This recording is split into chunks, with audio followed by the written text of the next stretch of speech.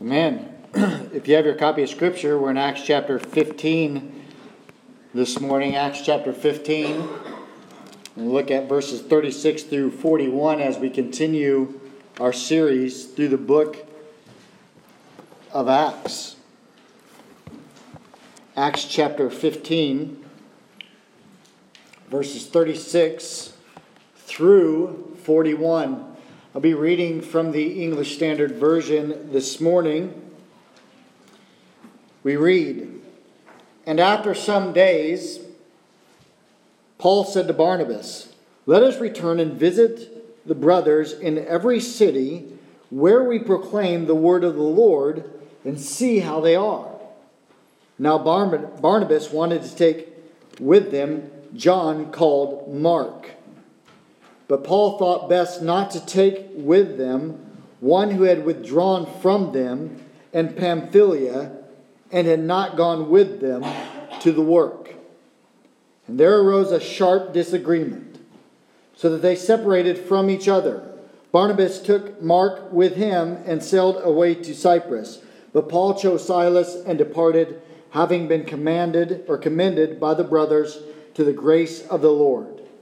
And he went through Syria and Cilicia, strengthening the churches." This morning we're going to talk about conflict resolution. Now I know that sometimes we think that Scripture doesn't talk about these things, but I believe right here it does. Have you ever seen a church fight? You ever see that happen? Two people in the church go at it. I don't mean throwing punches. Maybe you've seen that too. I don't know. But where two people in the church, they have a conflict over something, and they just can't seem to get along very good, and they have a church fight. This happens far too often in the church, where someone gets all upset at someone else because they do things differently, and someone ends up leaving the church over it. We need each other in the church, but for some reason we seem to have issues where we just can't get along with someone else. Sometimes we look at someone in the church and we know that they have their good points, but we just can't stand to be around them. We know the call of the Lord Jesus Christ is that we love one another, but does that mean that we have to get along with one another? It certainly doesn't sound very spiritual to admit that there are Christians that we just don't like. They have clashing personalities that wear you down, or the way they do something is always different than how you would do it, which of course the way you would do it is the right way and the way it should be done, and the way they do it's the wrong way. Here's what I have found in the local church. It won't take long before you find someone that disagrees with you and you enter into a conflict with them. What is important is how you resolve that conflict. And to be honest, we can't really say that the command to love one another does not mean that we have to like one another. I've heard that said in churches before and even among Christians. Well, just because we have to love one another doesn't mean we have to like one another. Jesus commands us to love one another, and we shouldn't take it so flippantly, as it's the second greatest commandment, and it's linked to the greatest commandment, which is to love God. John tells us if we don't love our brother who we have seen, we can't love God who we have not seen. Furthermore, Christian unity is vital in the life of the church and in the life of the believer. Just before his death, Jesus prayed that we would be one, in other words, unified, so that the world would know that the Father had sent him. We can't just pretend like loving one another and unity are no big deal in the church. Too often, Christians either stop serving or they leave churches altogether, discouraged because they can't get along with another believer. In fact, some quit going to church. They get hurt in church, and they decide that Christians are no different than anyone else, and that Christians are just a bunch of hypocrites. This is why I'm glad that Luke writes about conflict between Paul and Barnabas. We have two great godly men that have a conflict, and to be frank, it's not a petty conflict. When I read it, I think it would be great if Luke reported that one gave in and they both asked for forgiveness and all was great, but that's not what happened. However, even though this incident seemingly does not end the greatest, there seemed to be no bitterness later on between Barnabas and Paul. However, this conflict did break off a close relationship between them. I wonder if they both grieved over this. I wonder if they both had sorrow. It is here that Barnabas passes off the record of the book of Acts, and we don't hear from him.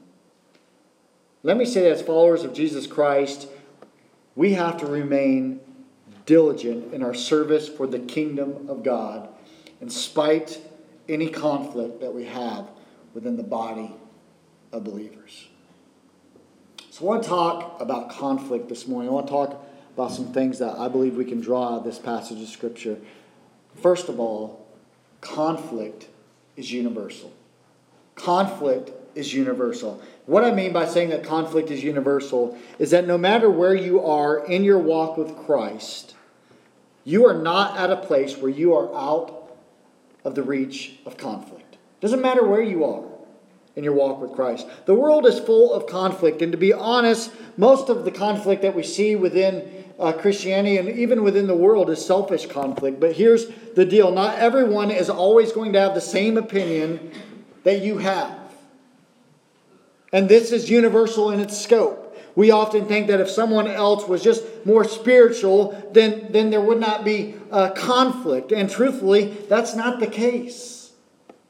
Here we have two godly men that engage in a conflict because until we reach heaven, there's going to be differences of opinion. And at times there's going to be conflict. Let's notice a few things about the universality of conflict. First of all, conflict can arise over how to do ministry and not theology. Conflict can arise over how to do ministry and not theology. As we look at this conflict between Paul and Barnabas, we notice that the conflict has nothing to do with theology. Has nothing to do with it. They're not in conflict because one is holding some sort of bad theological belief and the other has to confront the other person, but rather the conflict here is related to ministry.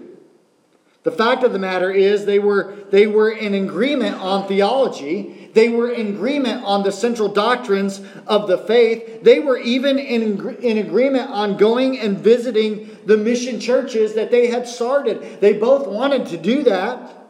They both had a concern that they would be doing the Lord's work. However, the conflict was in the practicality of accomplishing the Lord's work and whether to take John Mark with them or not. Are we going to take him or are we going to leave him? Secondly, on the universality of conflict, notice that conflict can arise between two godly men or women or people, two godly people with a genuine difference. Both Paul and Barnabas were godly men. They both loved and served the Lord. They both had risked their lives for the cause of Christ. But both saw how to best carry out the mission in a different way. Again, conflict is not over the mission itself, but how do we accomplish the mission? Let me say that we should never have a conflict over the mission of First Baptist Church. We should never have conflict over our mission. Our mission is simple. Glorifying Jesus Christ by calling people to know Him, grow in Him, and to show Him to others. That's our mission. If we have conflict over our mission, then we have a problem. But the point is, Barnabas felt it was best to take John Mark, and Paul did not. And the conflict was over a genuine difference of whether to take him. It wasn't over the mission, but a difference of how to accomplish the mission. Thirdly, about the universality of conflict, conflict can arise between those who have served together for a season. Conflict can arise between those who have served together for a season. We might be tempted to think that if we are active in Christian ministry with others for a long time, then we would not have conflict, or conflict wouldn't arise between us. But Paul and Barnabas had been doing ministry for quite some time together, and they had conflict. Remember, Barnabas went and listened to Paul's testimony when all the other Christians were staying away from Paul. They were all like, we're not going near Paul. It was Barnabas that went to Paul, and it was Barnabas that went and looked for Paul in Tarsus to go with him to do ministry in Antioch. It was both of them together who were commissioned and sent on the first missionary journey. They suffered together for the cause of Christ. They served together. They were apparently inseparable. Where you saw Barnabas, there was Paul. And where you saw Paul, there was Barnabas. They were together. It was Paul and Barnabas, Barnabas and Paul. But they still had conflict. Most likely, Paul believed that John Mark was a deserter.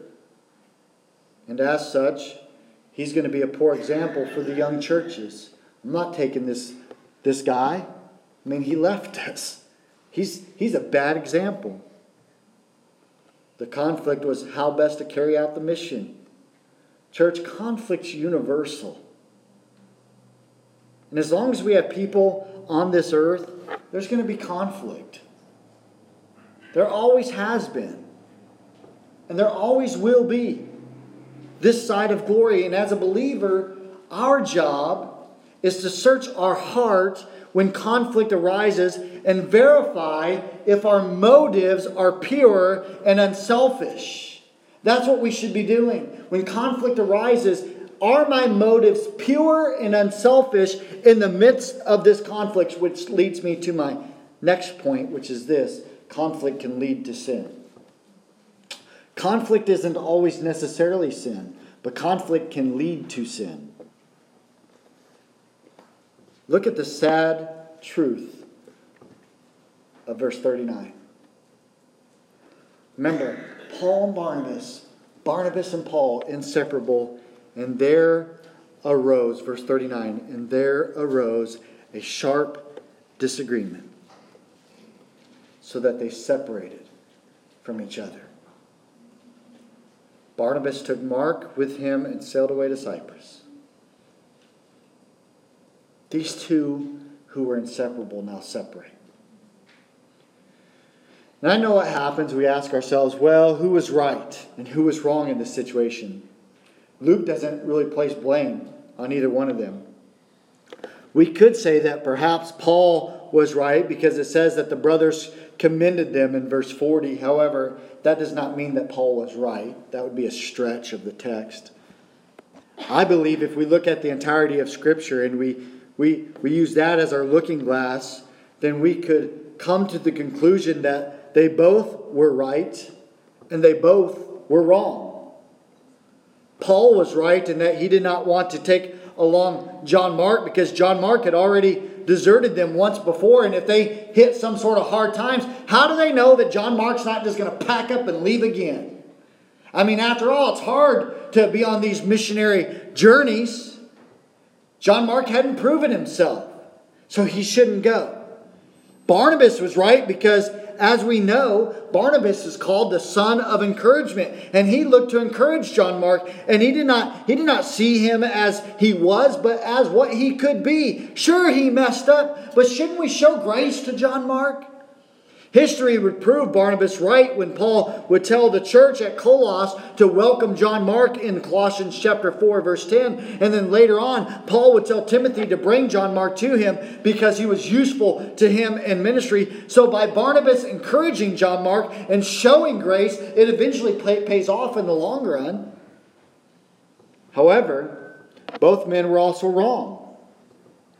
And I know that's probably shocking to some of you, that I would say that Paul and Barnabas were both wrong. But clearly, neither one of them was willing to compromise on the issue. And as we looked at last week, there has to be room for compromise. And this was not a doctrinal issue, but it was an issue over how to do ministry. And they both refused to give in to the other person's point of view. They said, Barnabas says, I'm not giving in. Paul says, I'm not giving in.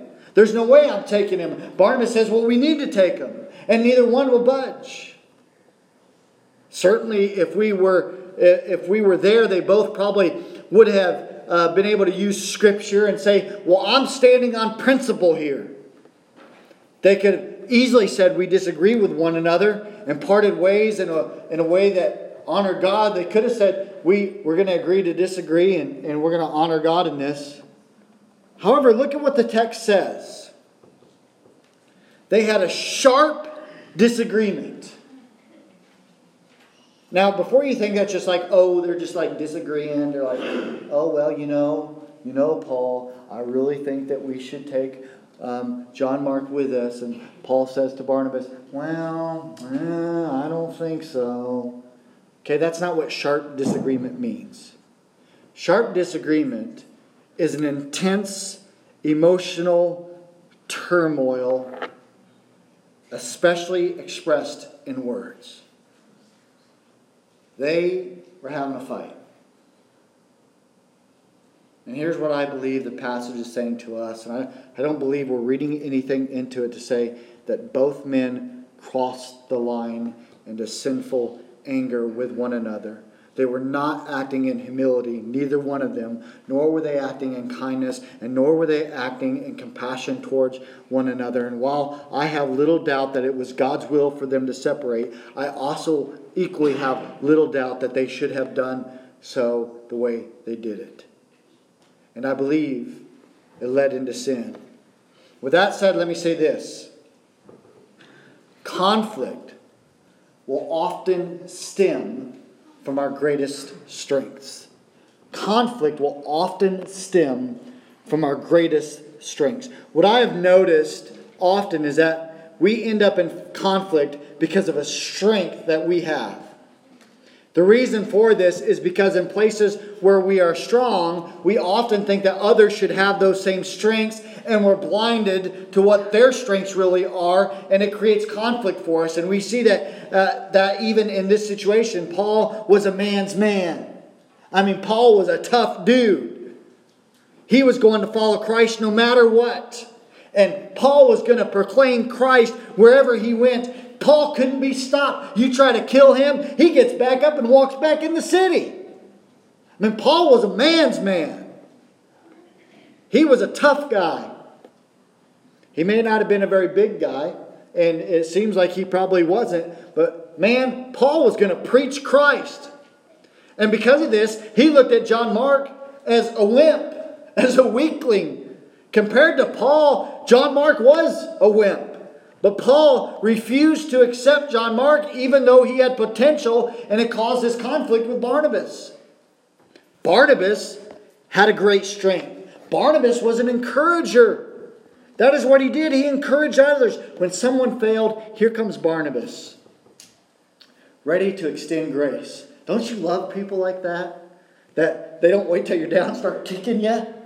When you're down, they're the person there holding their hand out, lifting you up, ready to extend grace, ready to help you out, ready to love on you, ready to encourage you. That's Barnabas. They're ready to show grace. However, even though he had his greatest strength in being this encourager, Barnabas would extend grace to those that needed to be confronted. You ask, how do we know? How do we know that Barnabas did that? How do we know that Barnabas refused to confront people at times? Well, Galatians chapter 2, verse 13. And the rest of the Jews acted hypocritically along with him, so that even Barnabas was led astray by their hypocrisy. Barnabas' strength became his weakness. Caused conflict. Barnabas was so afraid of offending the Judaizers that he was led astray by them.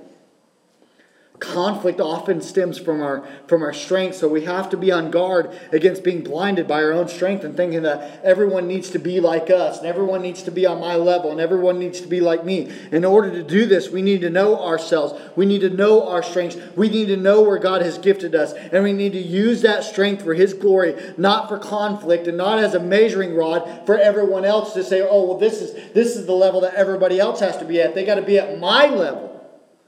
Don't allow your strength to lead you into sin, church. But also, trust in God alone to help in conflict. Trust in God alone to help in conflict. Even though Paul and Barnabas were great men of God, they still had conflict. And the fact is, when we can look at this passage of Scripture, and we can see conflict throughout the Bible, even throughout the Old Testament, throughout the New Testament. People are flawed. That's just the reality of the situation. People are flawed. And if we place people on a pedestal, try to say that several times fast. If we place people on a pedestal and put our trust in them, it will ultimately end in failure. I'm not saying don't trust leaders, because we should trust leaders. But when we elevate a leader to an inappropriate level, we're going to go through conflict and disappointment. If you trust in men more than you trust in the Lord, you're going to be let down. So trust in the Lord to help in conflict. What does that mean? Does that mean that you ignore leaders? Because often God will use leaders. So it doesn't mean that you just ignore leaders, because God will use them to manage conflict. But it means that everything should be tested by God's Word first and foremost. It means that everything that you go through, if you're in the midst of conflict, that it should be tested by the Word of God. You should be driven to God's Word. You should be driven to God first and foremost, not driven to your friend or your cousin or your aunt or whoever. That's not the first place that you should go to manage your conflict, but the first place that you should go is the Lord. The fact is, God uses imperfect people sometimes to help in conflict, but He does not use them if they are advising against His Word. So you go to the Lord and you look at your Word and you trust in Him to help. Trust in God alone to help in your conflict. I also want us to understand this. Even though conflict can lead to sin, unity does not mean lack of conflict. Unity does not mean lack of conflict. I want to bring this out because we're talking about when conflict can lead to sin, but not all conflict is sinful. And just because there is a conflict does not mean that there is no unity. Let me just say this about unity. When it comes to unity, there can be no true unity with those who deny the core truths of the Word of God. There cannot be unity with those who deny the core truths of God's Word. And attempts at unity with those who deny them is to compromise the Word of God. However, unity does not mean that there will be an absence of conflict. And it does not even mean that we will always work closely with one another. There are times when strong leaders get called to different areas of ministry. In fact, this should probably happen often within a church. A church should raise up leaders who perhaps will become missionaries and pastors and church planners and even called to a different ministry. What is important is that when people part, it should be done without any bitterness. It should be done with blessing.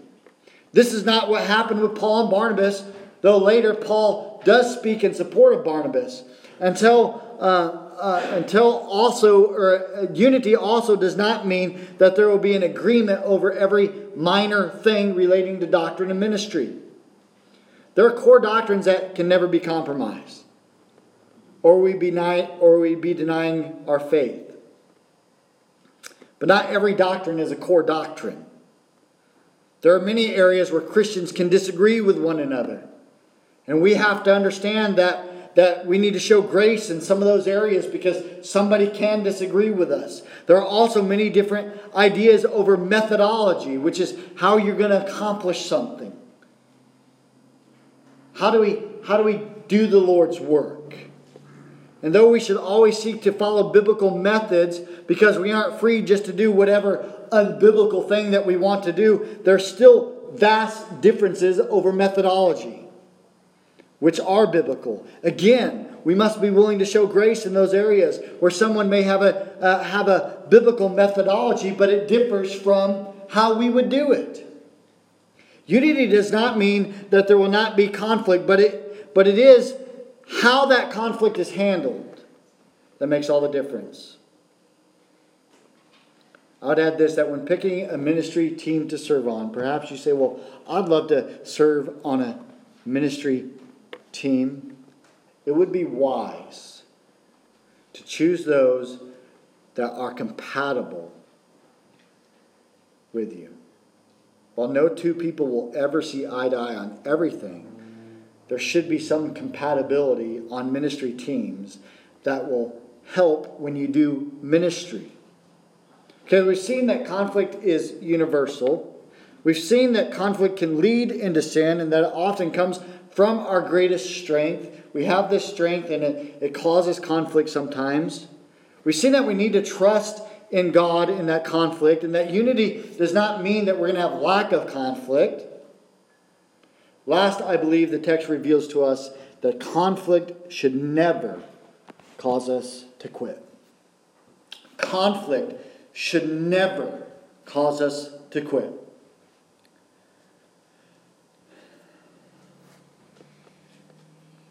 You know what would be even more sad if we read this and it said Paul and Barnabas just stopped doing ministry?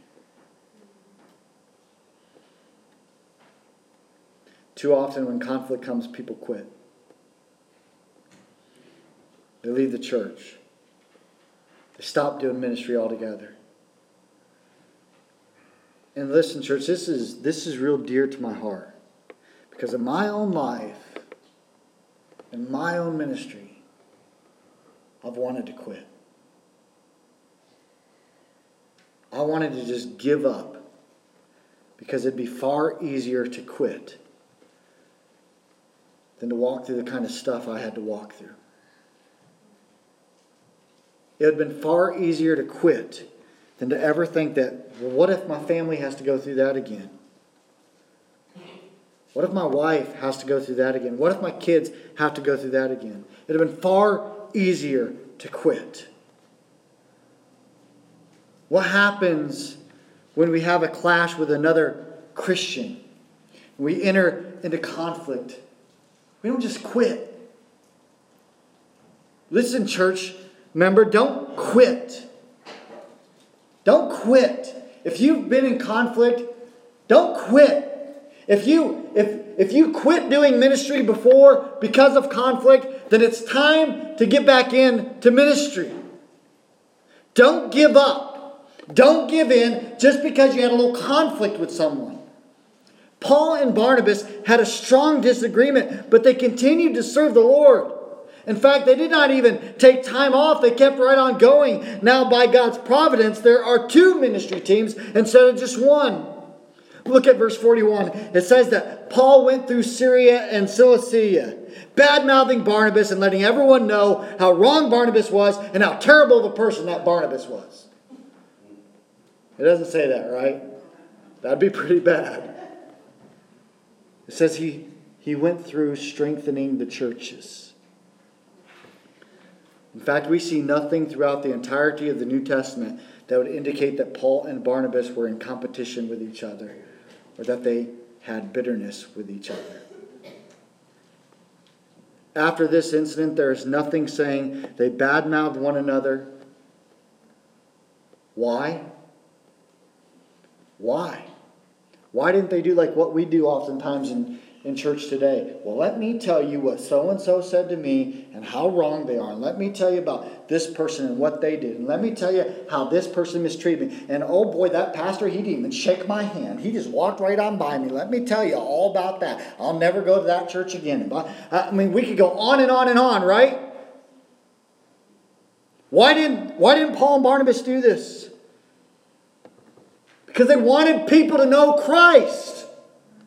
That's why. In fact, over time after this, Paul mentions Barnabas. Every time he mentions Barnabas or Mark, it's in a supportive way. And we know, church, we know that Paul, he was not afraid to tell it like it is. Paul was not afraid to call out false doctrine, but Paul never did that with Barnabas because there was nothing to call out. Our emphasis has to be on Christ, not on complaining, not on griping, not on crying, not on whining, not on complaining against our pastor or our deacons or any other leader. Our goal is not self-vindication or to make sure everyone knows our side of the story, and I better make sure that they hear my side while running someone down. Our goal and focus is on Christ alone. He gets the glory.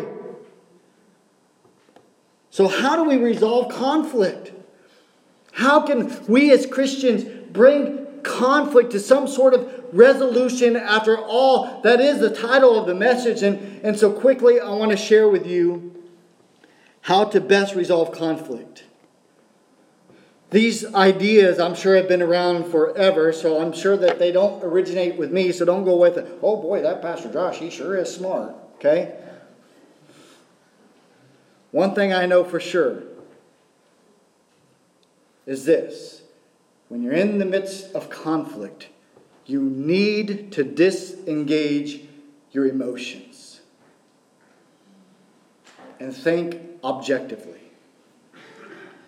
And I'm not trying to pick on ladies, but I know, ladies, this is very difficult for you. It's difficult for some guys too, but it is hard to disengage your emotions. Guys are compartmentalizers, so they compartmentalize all the time. Oh, well, I'll just check my emotions out, no big deal. But you got to disengage your emotions and think objectively. So the first thing you ask yourself in the midst of conflict is this. What is the true source of the conflict? What is the true source of the conflict? Often we have conflict without knowing the true source of the conflict. So with any conflict, you have to ask yourself, where is this coming from? Why is this starting? What is the source? And you have to answer as honestly as possible as to what is the source of this conflict, and be honest with yourself. And we have to use caution here because often we have a tendency to push the one that's disagreeing with us into the realm of sin. We like to say, well, they're sinning. That's the source of my conflict. The problem is they're the problem, and they're sinning by doing what they're doing. And we sound more spiritual when we say that someone else's doctrine is out of line. Oh, they got bad doctrine. Or they have a problem with sin. It's their fault. And we look more spiritual than if we just admit that we struggle with their personality. It proves even more difficult when our feelings are hurt and when somebody hurts our feelings. And so sometimes it's better to bring in an objective third party to help work through the real source of the conflict. But you need to find the real source of the conflict. What is the source of the conflict? Second question you must ask yourself and answer. Is there a biblical principle at risk? Is there a biblical principle at risk? And this is a vital question, and still one where we need to be careful because we can throw around all kinds of verses to supposedly back our viewpoint, but we need to be asking if there's a biblical principle at risk. In other words, in this conflict, will I compromise a biblical principle if I give in to this? If what this person is asking, am I compromising a biblical principle? Naturally, if a biblical principle is compromised, then we need to make that clear.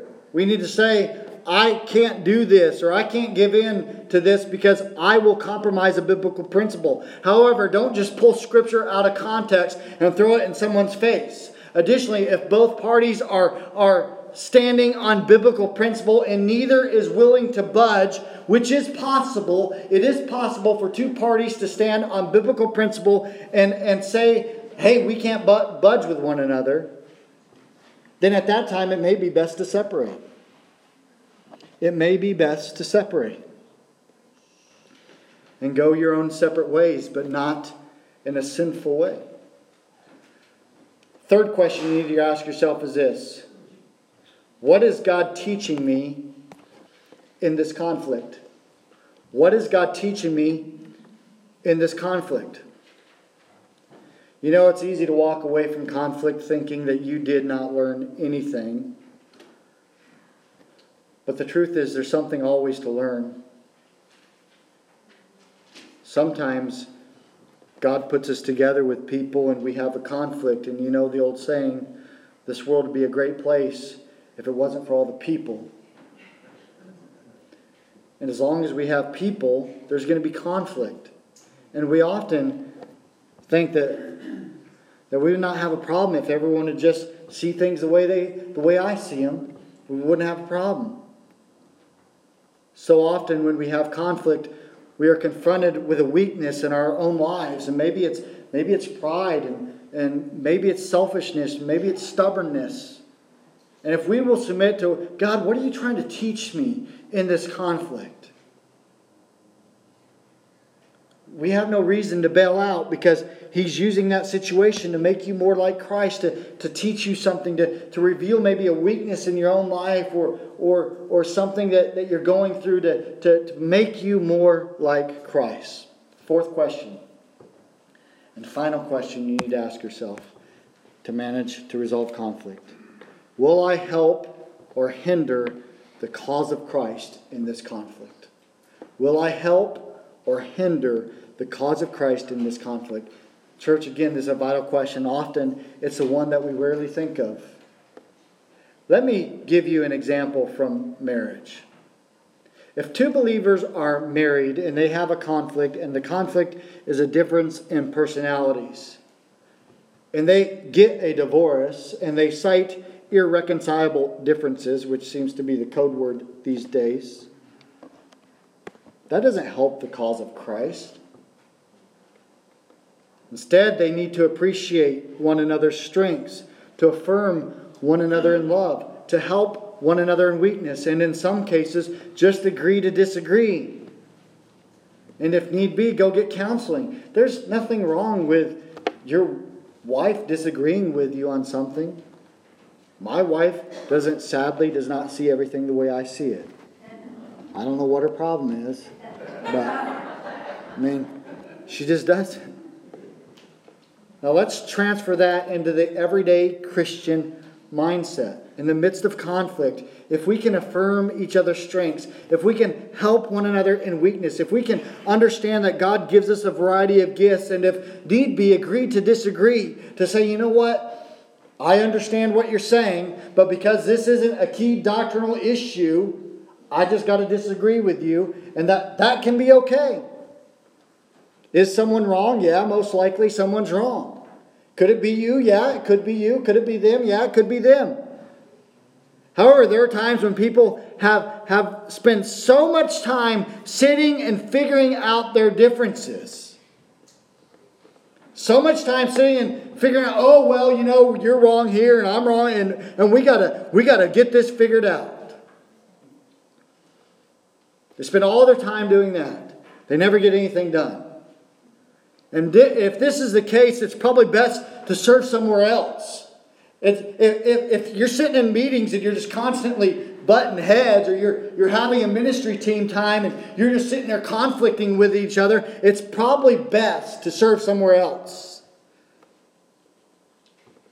If you know you're never going to see eye to eye and you're always going to be in conflict, and if neither one's going to yield, then just go somewhere else. Just serve somewhere else.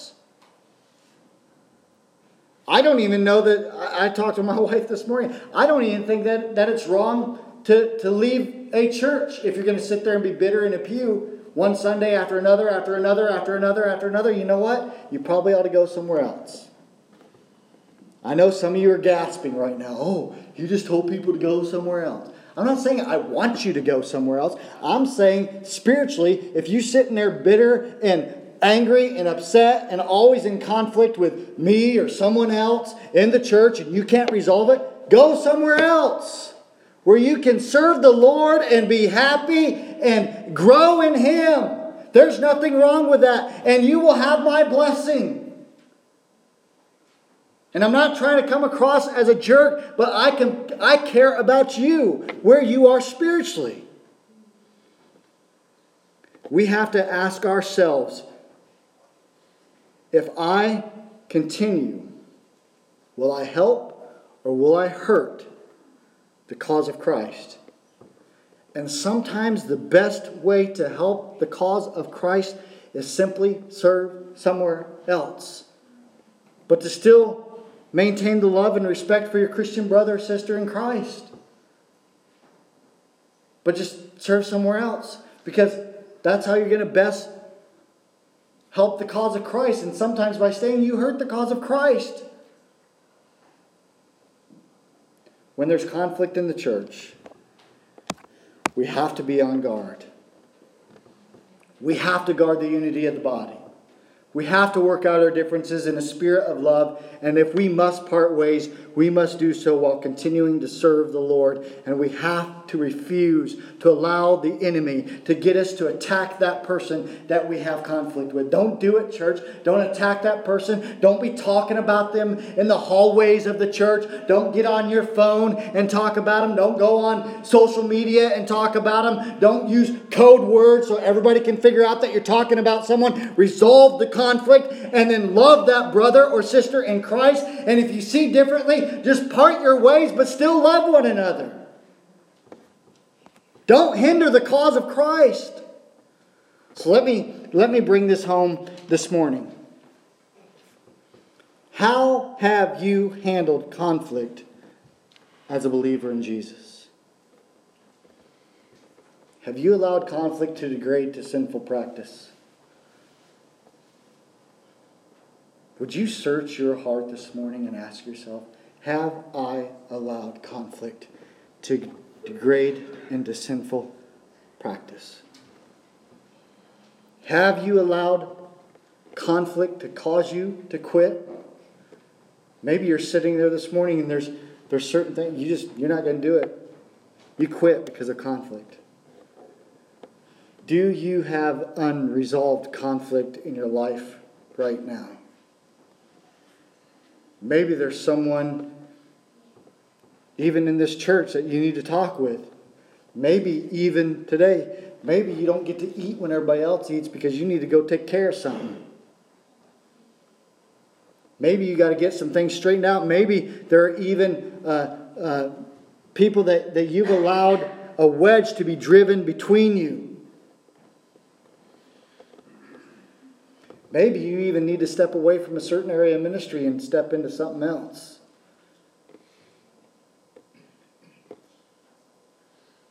In order to prevent conflict. Finally and ultimately this morning, it's hard to manage conflict. It's hard to manage conflict if you do not possess the Holy Spirit in your life.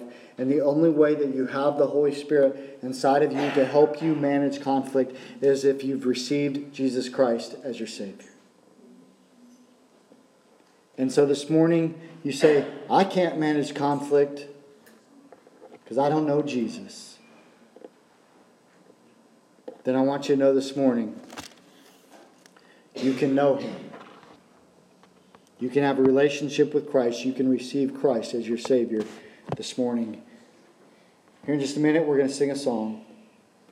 I'll be standing right down front. You know what? Maybe this morning you need to pray. Maybe you want somebody to pray with you. Maybe there's a conflict that you need to deal with. Maybe it's degraded into sinful practice. Maybe you're bitter at someone right here in our church or somewhere else. Maybe you've quit. I don't know. But maybe you've heard this message and it's kind of pricked your conscience in a way that you know you have to respond. And maybe that response is through prayer. I'll be standing down there if you want somebody to pray with you. Maybe you just need to come and pray on your own. You're more than welcome to do that. You can pray in your pew. It doesn't matter. I just want you to know I'll be down there for you. Maybe this morning you'd say, I don't know Jesus. And maybe this morning you want to know more about that. I'd be glad to talk with you about that. But the Lord, if you've heard Him, deal with your conscience this morning. Through the power of the Holy Spirit, I challenge you to respond this morning. Let's close with prayer.